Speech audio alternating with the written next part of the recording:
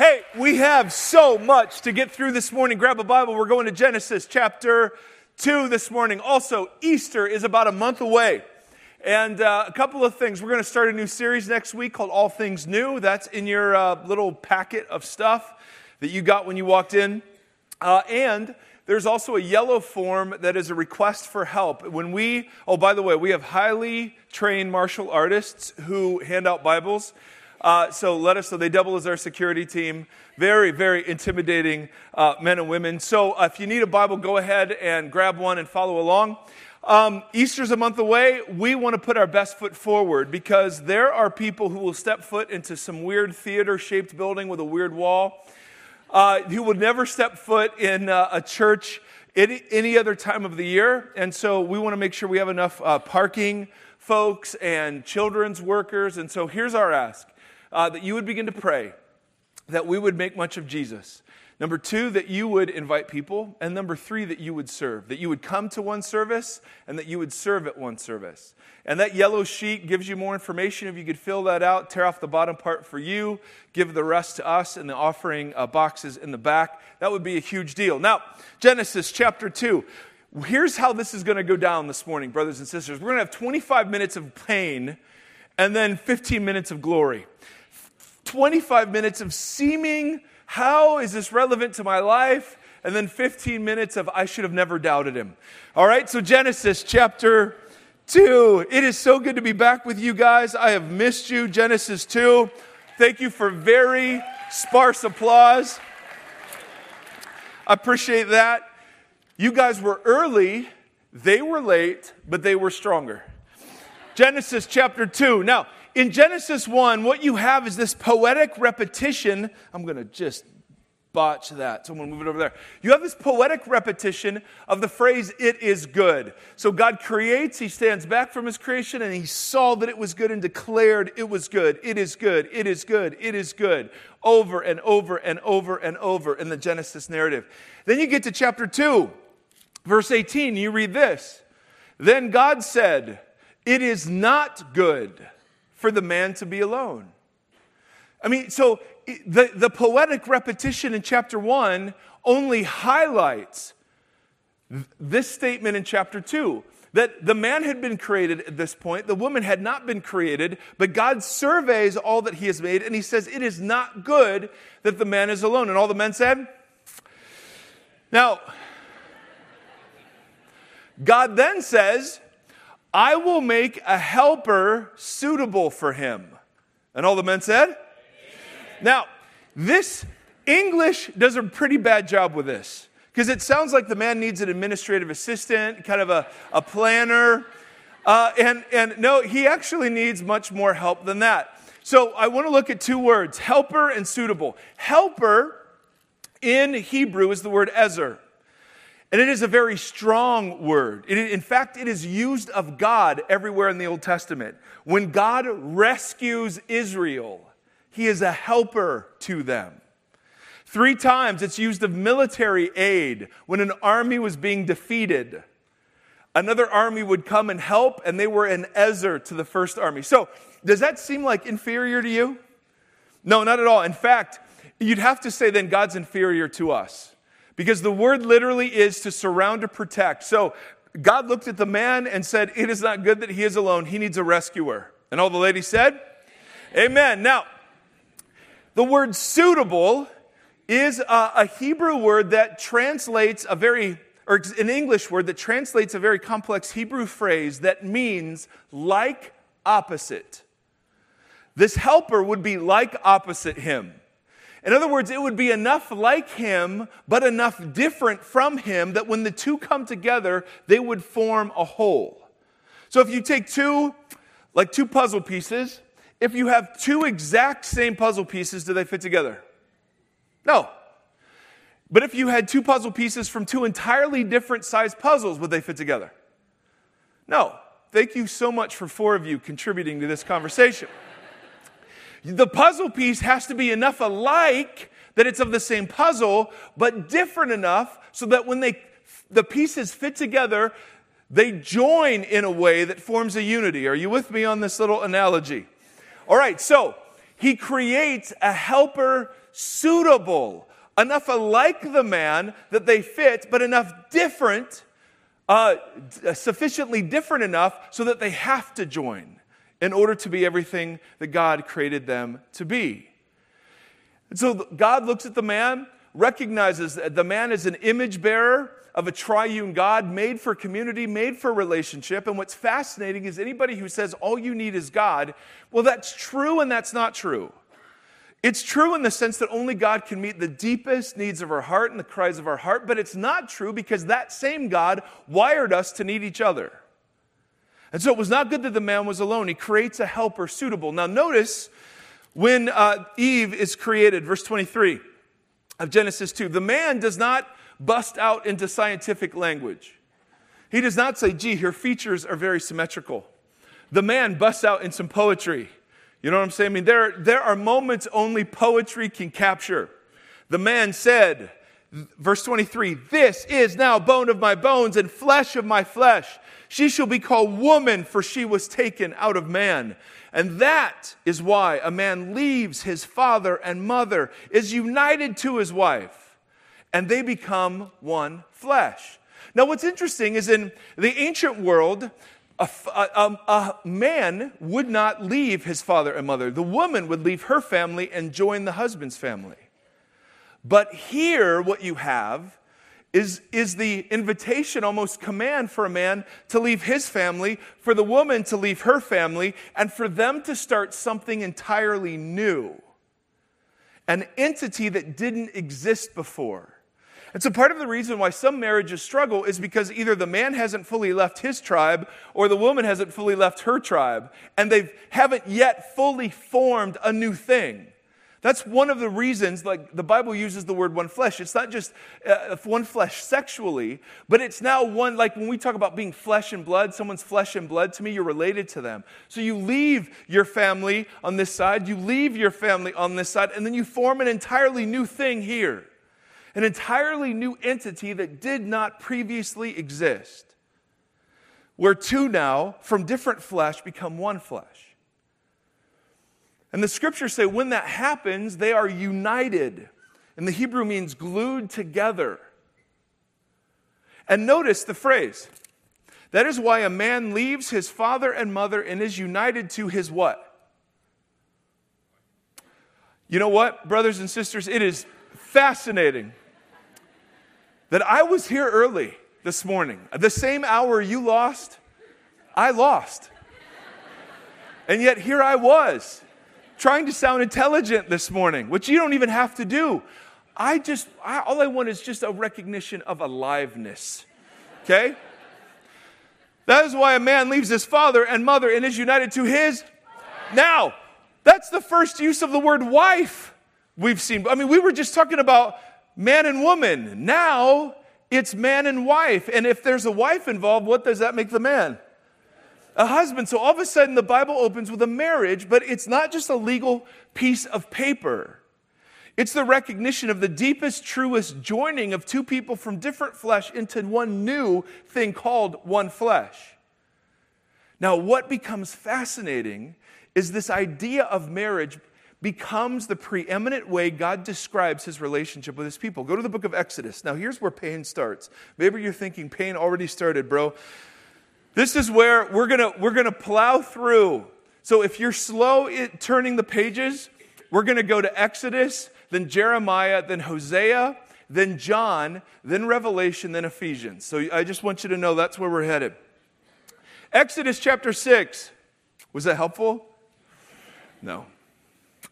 Not at all. Exodus chapter 6. Therefore, verse 6. This is God speaking to Moses.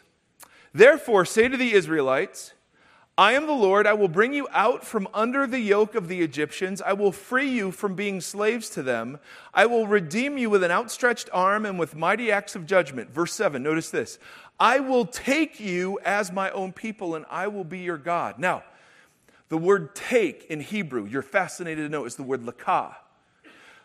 It means to marry. I take you to be my husband. I take you to be my wife. when God speaks to his people about his purposes for them, he says, I take you, and he uses marital language. In fact, in ancient Hebrew wedding ceremonies, one of the first things you would do is lakah. You would declare publicly, I take this person to be my spouse. Now jump to chapter 19. The wedding language continues. See, the book of Exodus is really about, there are two big things we remember from it. Number one is Charlton Heston delivering the people out of slavery. Some of you are like, who?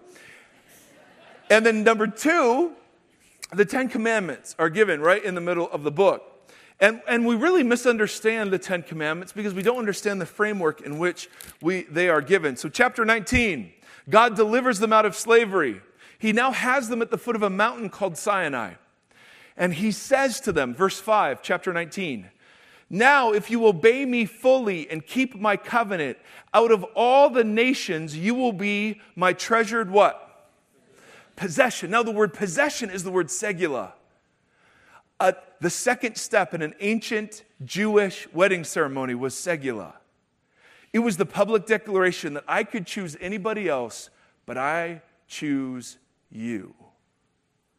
Notice, you're not fully dazzled. Notice verse 10, same chapter. And the Lord said to Moses, go to the people and consecrate them today and tomorrow. Have them wash their clothes. The word wash is the word mikvah. Mikvah was what a bride-to-be would do the night before her wedding. It was a ceremonial washing where she would be immersed in water, and it wasn't a hygiene thing. It was a ceremonial thing declaring her pure, without wrinkle or spot or blemish.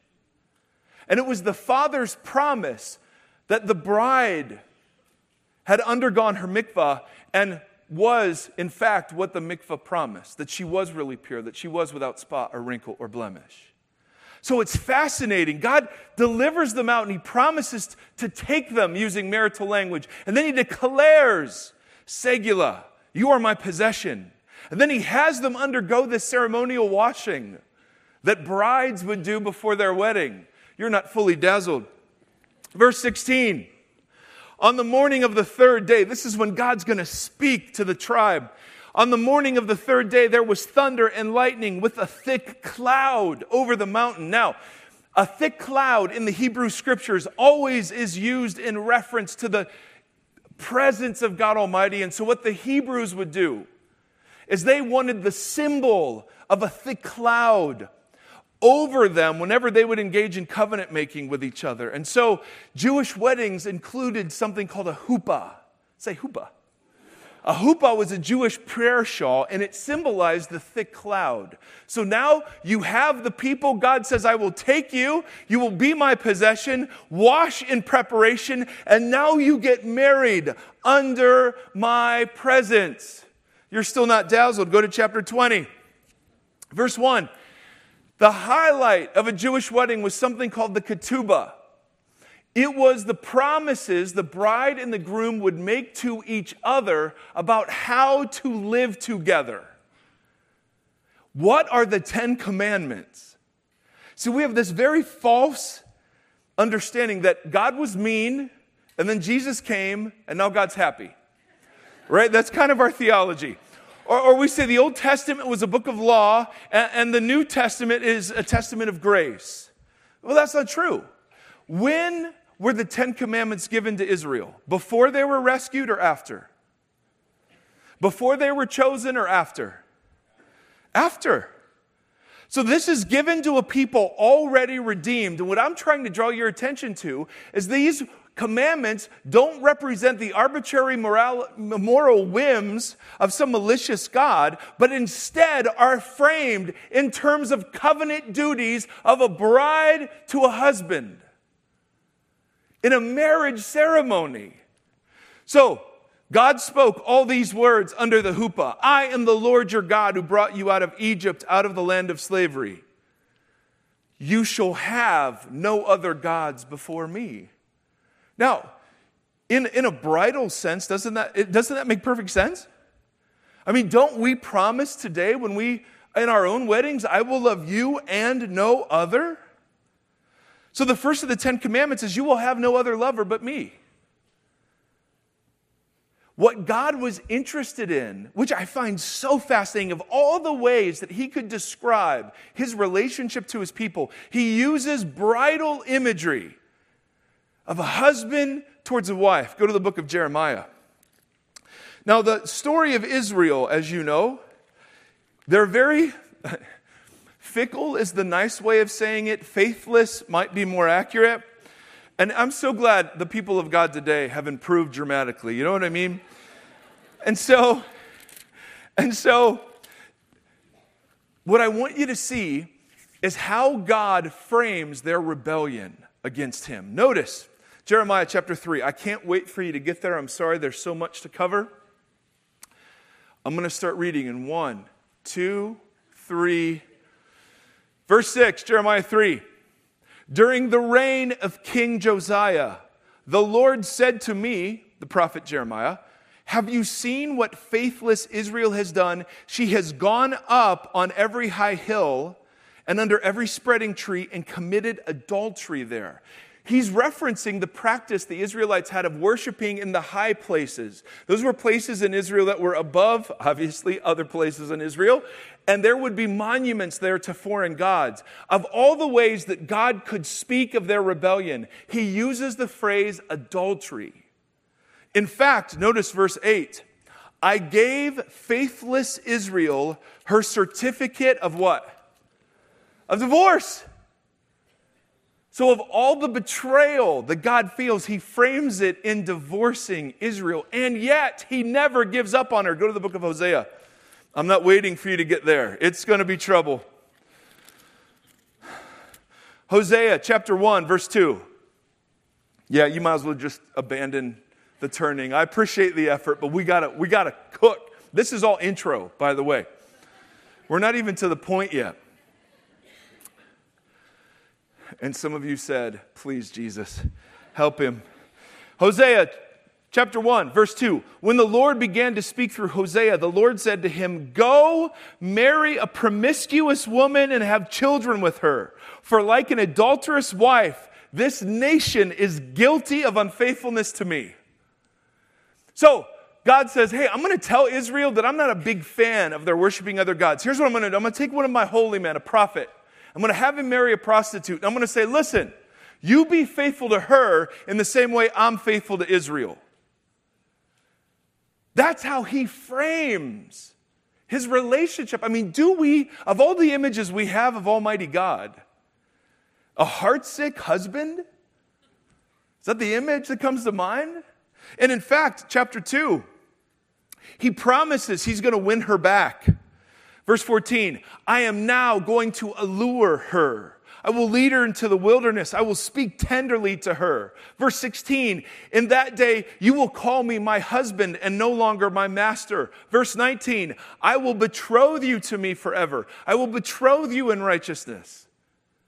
I mean, of all the images God could use, go to the book of John. See, that's not just an Old Testament thing. Bridal language is all over the teaching ministry of Jesus. I can't even wait for you to get there. Chapter 14, verse 1. Okay. In 5, 4, 3, 2, 1. Chapter 14, verse 1. This is the night Jesus was betrayed. Do not let your hearts be troubled. You believe in God, believe also in me. My Father's house has many rooms. If that were not so, would I have told you that I am going there to prepare a place for you? Now, we've talked about this before. That is exact language that you would use in a betrothal ceremony. So a young Jewish man, 17, 18, 19, would say to a young Jewish woman, 13, 12 maybe, once they were betrothed, he would take a year to go build a room at his father's house. That would be their bridal chamber. That's where they would live until they had a home of their own. So you would literally hear Jewish boys saying to Jewish girls, I go to prepare a place for you. So of all the pictures you could get of God's relationship to his people, you get marriage all over the place. Go to the book of Revelation. Hit the table of weights and measures and turn left. Chapter 21. God, come on. We're cooking. This is still intro. Revelation 21. We're going to be here till about 3 o'clock. I hope that is okay. Revelation 21, verse 2. I saw the holy city, the new Jerusalem, coming down out of heaven from God, prepared as a what? Bride, beautifully dressed for her husband. Earlier, 2 chapters earlier, in chapter 19, everyone's singing about something called the wedding of the Lamb. Who's the Lamb in the book of Revelation? The answer always is Jesus, right? So the Bible begins with Adam and Eve and a marriage, and it ends with Jesus and his people in marriage. Do you see this? Do you see the predominant, and I've picked just a few verses, the predominant picture we get of God's relationship to his people is a wedding covenant. Do you see this? Go to Ephesians chapter 5. And now relevance is 5 minutes away, brothers and sisters. 5 minutes. You don't even sound excited. Ephesians chapter 5. No, that's forced. Ephesians chapter 5. Now, we have talked about the infamous submit passage where wives are commanded to submit to their husbands. Grammatically, in Greek, English does a horrible job of translating it because we put a paragraph break and a period after the first verse that says submit to each other out of reverence for Christ. In Greek, it says the predominant posture of every disciple of Jesus is to submit to each other, which means placing the interests of another ahead of your own. But there's no period. It's comma, wives, do this to your husbands. Would that have been revolutionary in the first century? I'm sorry, young man, but no. And but I appreciate, I wanted to say yes just because you played with me. No, I'm sorry. In the first century, wives, the only thing a husband owed a wife were children and a roof over her head. That's it. It was commonly expected that every Roman man would have several mistresses. And that love and romance, he did not owe her marital counseling or date nights or retreats. He owed her none of that. Wives were considered inferior. So, wives, submit to your husband. Well, yeah. What would have been revolutionary is in verse 25. Husbands, love your wives, which would have been revolutionary enough. But then he keeps going. Just as Christ loved the church and did what? Did he just say he loved her? No, he gave himself up for her. Now you can see why there were many more women followers of Jesus than men followers of Jesus. Seriously, in the first century. I mean, no ancient writer of any history, religion, philosophy ever said anything like this. That until you have died for your wife, you have room to improve. Nobody said stuff like this. And then he keeps going. To make her holy, cleansing her by the mikvah with water through the word, to present her to himself as a radiant church. So he's using husband and wife language, but now he's using Jesus and church language. Verse 28, in the same way, husbands ought to love their wives as their own bodies. He who loves his wife loves himself. They're one flesh after all. After all, no one ever hated their own body, but they feed and care for their body just as Christ does the church. For we are members of his body. And then he quotes Genesis 2. For this reason, a man will leave his father and mother, be united to his wife, and the two will become one flesh. This is a profound mystery. But I'm talking about Christ and the church. Which, that's a mystery. Because I thought we were talking about husbands and wives the whole time. Husbands, love your wives. And he gives a couple of arguments. Number one, dude, love her like Jesus loves the church. Number two, think of her as your own body, your one flesh. So who doesn't love his own body? And then he quotes Genesis 2, and you think, okay, we're wrapping up about husbands and wives. And he says, no, I'm actually talking about Jesus and his church. What? Yes, it's a great mystery. But think about it. Is the point of marriage, marriage? See, our God is a God of props. Now, here's what that means. Whenever God knows we're forgetful and we're frail. And so whenever he promises something, he gives the physical embodiment, a sign, a prop, to remind us of that spiritual truth. So I promise not to flood the earth anymore. So I give you rainbow. My body was broken for you. My blood was shed for you. I give you communion. Your old self is dead. A new self has been resurrected. So I give you baptism. Interestingly, the love of a man and a woman, a husband and a wife, is the prop that God uses to talk about his love for people. Of all the images God could give, the point of marriage isn't marriage. I have great news for us, brothers and sisters. The job of your spouse isn't to make you happy. They can't do that, as many of you have already learned. The image is that a husband would be so devoted and sacrificial to his wife, and a wife would respond with grace and her sacrifice, and that they, in this mutually giving and sacrificing sort of devotion, would be a living and breathing example of the gospel of Jesus. That literally, following this Jesus makes the most sacred institution we have. It totally reshapes it.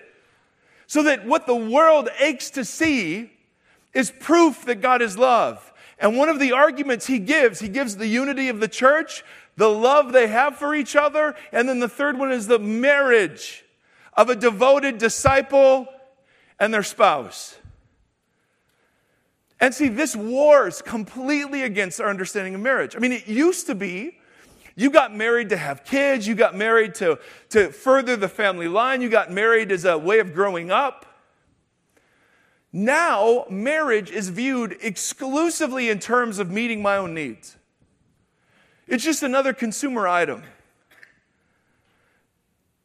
There was a study done, 2002, why men don't commit. And what they said they were looking for, these guys who didn't commit, they were looking for something called a soulmate. And what was the definition of a soulmate? Well, the lesser definition, there were two factors in soulmate. The first one was unbelievable sexual chemistry. The second one was more important, and it was called compatibility. Now, that sounds really healthy until you learn what they mean by compatibility. Compatibility meant they don't want to change me. They accept me as I am, which is good, but never coupled with they don't want to change me. I don't have to change my lifestyle to make room for them. I don't have to give up my freedom. They are happy and healthy and well-adjusted enough to not be needy. So let me ask you, does such a creature exist? So, unmarried folks, I have such good news for you. There is no such thing as a soulmate. There is no such thing as a person who will complete you, meet every need, and breathe you with just happiness and unfettered encouragement. What there is instead are sinners being redeemed by the grace of Jesus, who will, if you get it right, partner with you in putting Jesus on display to a lost and hurting world. That's what you get.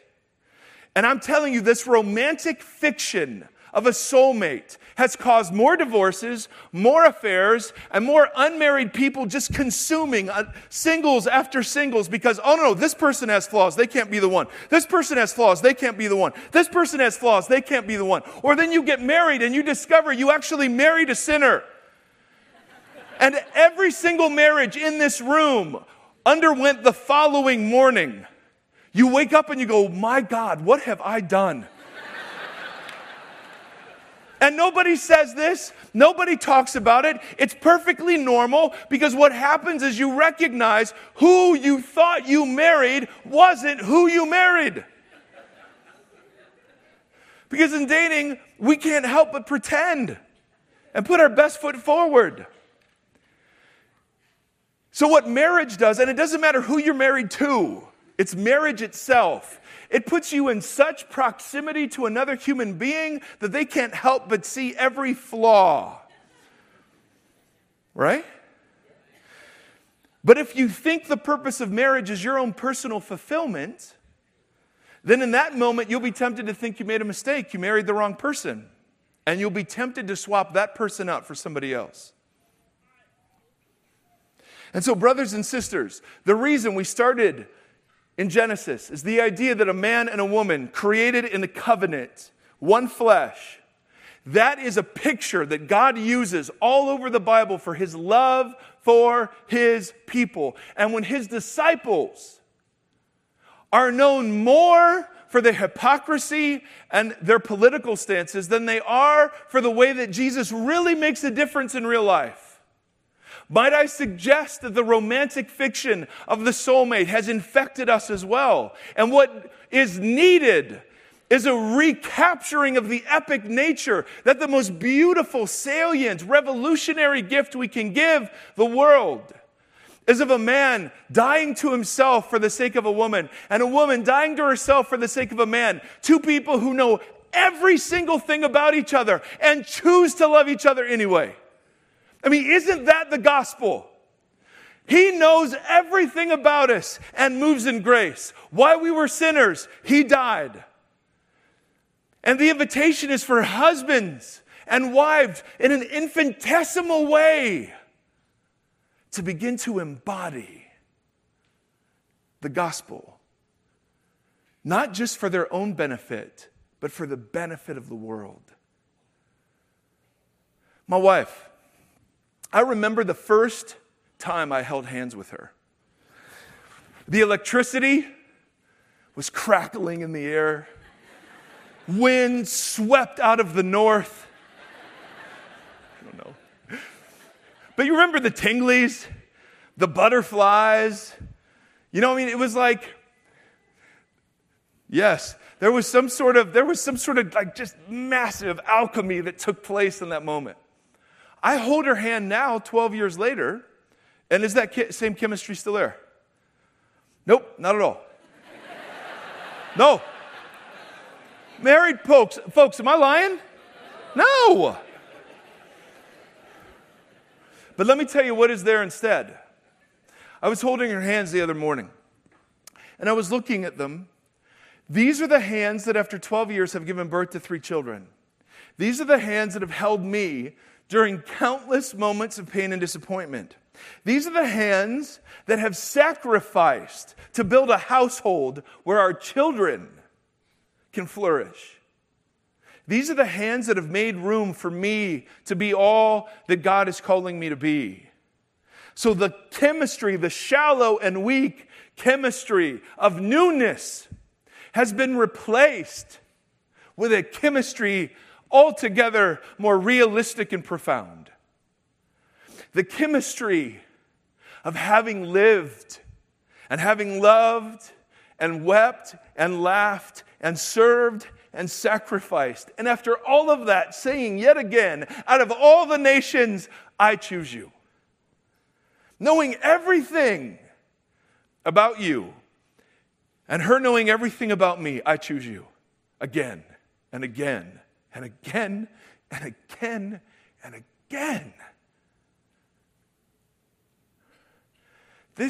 The irony is this.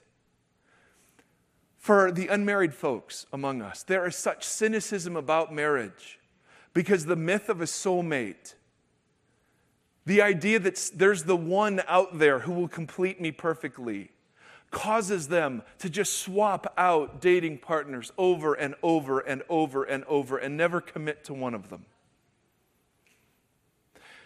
And the myth of the one in our marriages causes us, after 10 or so years, just to think, well, if I swapped her out or I swapped him out, that newness, I mean, isn't that what affairs are? Settling for the shallow adrenaline chemistry and forsaking the profound and realistic chemistry. And so, brothers and sisters, I felt a profound weight to share this with you. I need it. And we're not talking perfection, and we're not talking that it's easy. But there is one promise given to married people in the Bible. Do you know what it is? Paul says it in 1 Corinthians 7 when he's arguing singleness is a gift. He says, in marriage, you will have trouble. And all the married people said? And the irony is that if you die to soulmate and you learn to serve, you find personal fulfillment. In the same way that Jesus says, if you want to find your life, you have to lose it. That is true in marriage too. So here's what I'd like to do. This is going to be really awkward. Awkward does not scare me, as many of you know. I'd like to ask the unmarried people to pray over the married people. And then the married people to pray over the unmarried people. I don't believe that married and unmarried are the most important designations in our community. Would you agree? Because there are married people who would love to be unmarried, and there are unmarried people who'd love to be married.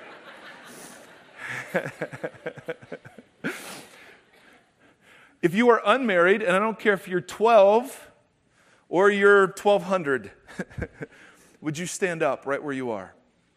I know every other service I had him come down forward, but I feel like it would take way too long. All right, now, look around if you'd like. I'm just saying, there's a lot of you here. Okay, I'm just saying, what, engaged? Okay, son, you better listen to this message 3 or 4 times. All right, married people, close your eyes. The reason I asked you unmarried folks to stand up isn't to single you out, pardon the pun, but to ask you to serve your married brothers and sisters because they're in the thick of war. That there is literally warfare against their unions. There is war that exists against their fidelity to each other. There is war that exists in the integration and wholeness. There is warfare that exists over them that many of us can only begin to speculate about. There are wounds that pile up over the course of years that literally need a divine act of grace to forgive. So, married folks, would you just close your eyes? Unmarried folks, here's the nice thing about praying for people. You can fake it. So, in a moment, I'm going to ask you to pray out loud. If you don't want to, just close your eyes and move your lips, and everyone's going to go, man, that person is so spiritual. Okay? So if you're not comfortable with this, it's totally okay. But I have a feeling there'll be a few of us who want to pray over our brothers and our sisters. So I'm going to count to 3, and we're just going to start praying all together out loud over them. And then after a few moments, I'll close this. And then we'll have you sit down and the married folks sit up and pray over you, okay? Awesome, he said to himself. All right, ready? You go ahead and extend a hand towards and over people right next to you. 1, 2, 3. Lord Jesus, we pray by the power and authority of your name and your kingdom that you would bless and protect the marriages, the unions that are represented here. Lord Jesus, by the power of your Holy Spirit, would you come and give grace to forgive? Would you give grace to reconcile? Would you give courage and faith? Lord Jesus, may the men and the women here begin to recapture this missional aspect of their marriages, that we need them to stay together. We need them to learn to live with one another. And so, God, would you give grace? I'm thinking this many unmarried people should be louder, but that's just me personally.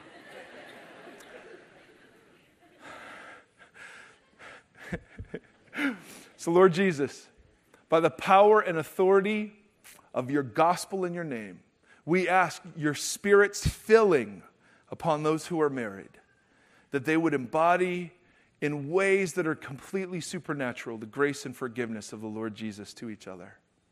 And all my unmarried brothers and sisters said, amen. Go ahead and have a seat. Married folks, stand up.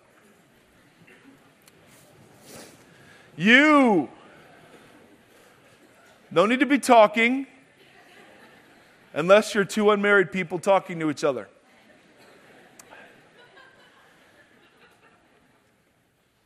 Our unmarried people are, in the church, usually treated as second-class citizens.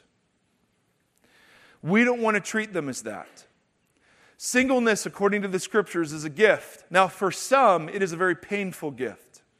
And so we want to pray. There are some who desperately want to be married. Some have been divorced. Some have been widowed. We want to pray comfort and grace over them. Some are very young and are fighting the beginnings of purity and fidelity and allegiance to Jesus. Some of them are warring about their self-image. Am I of value if I don't have somebody who's significant next to me? And so, married brothers and sisters, would you pray courage and faith and healing over them?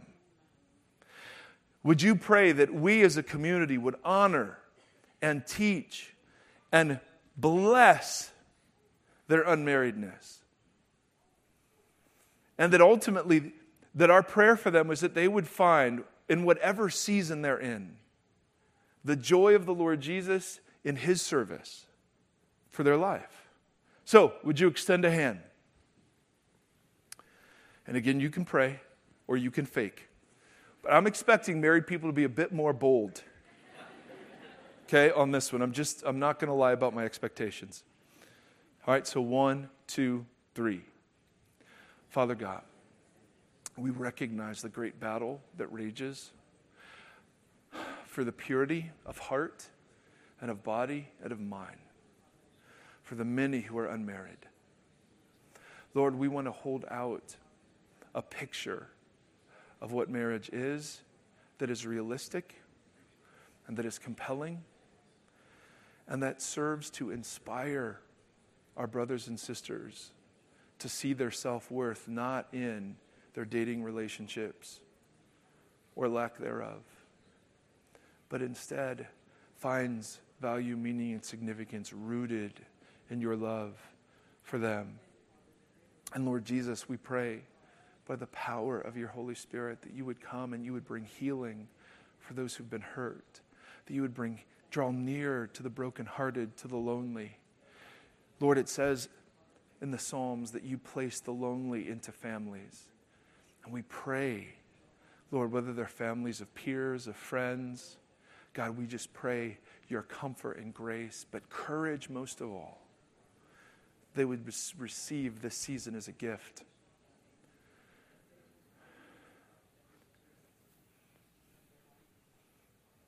So in the name of the Father and the Son and the Holy Spirit, we gather, agree, Lord, that regardless of life station, we want to serve and honor. We want to bring glory to Jesus by presenting ourselves before you yet again, frail, weak, and yet hopeful that you who began a good work will bring it to completion. And so, Lord, we pray that you would remake us more and more into your image and that you would give us grace to be the people you've called us to be. And the entire tribe said, stand up, we're going to worship together.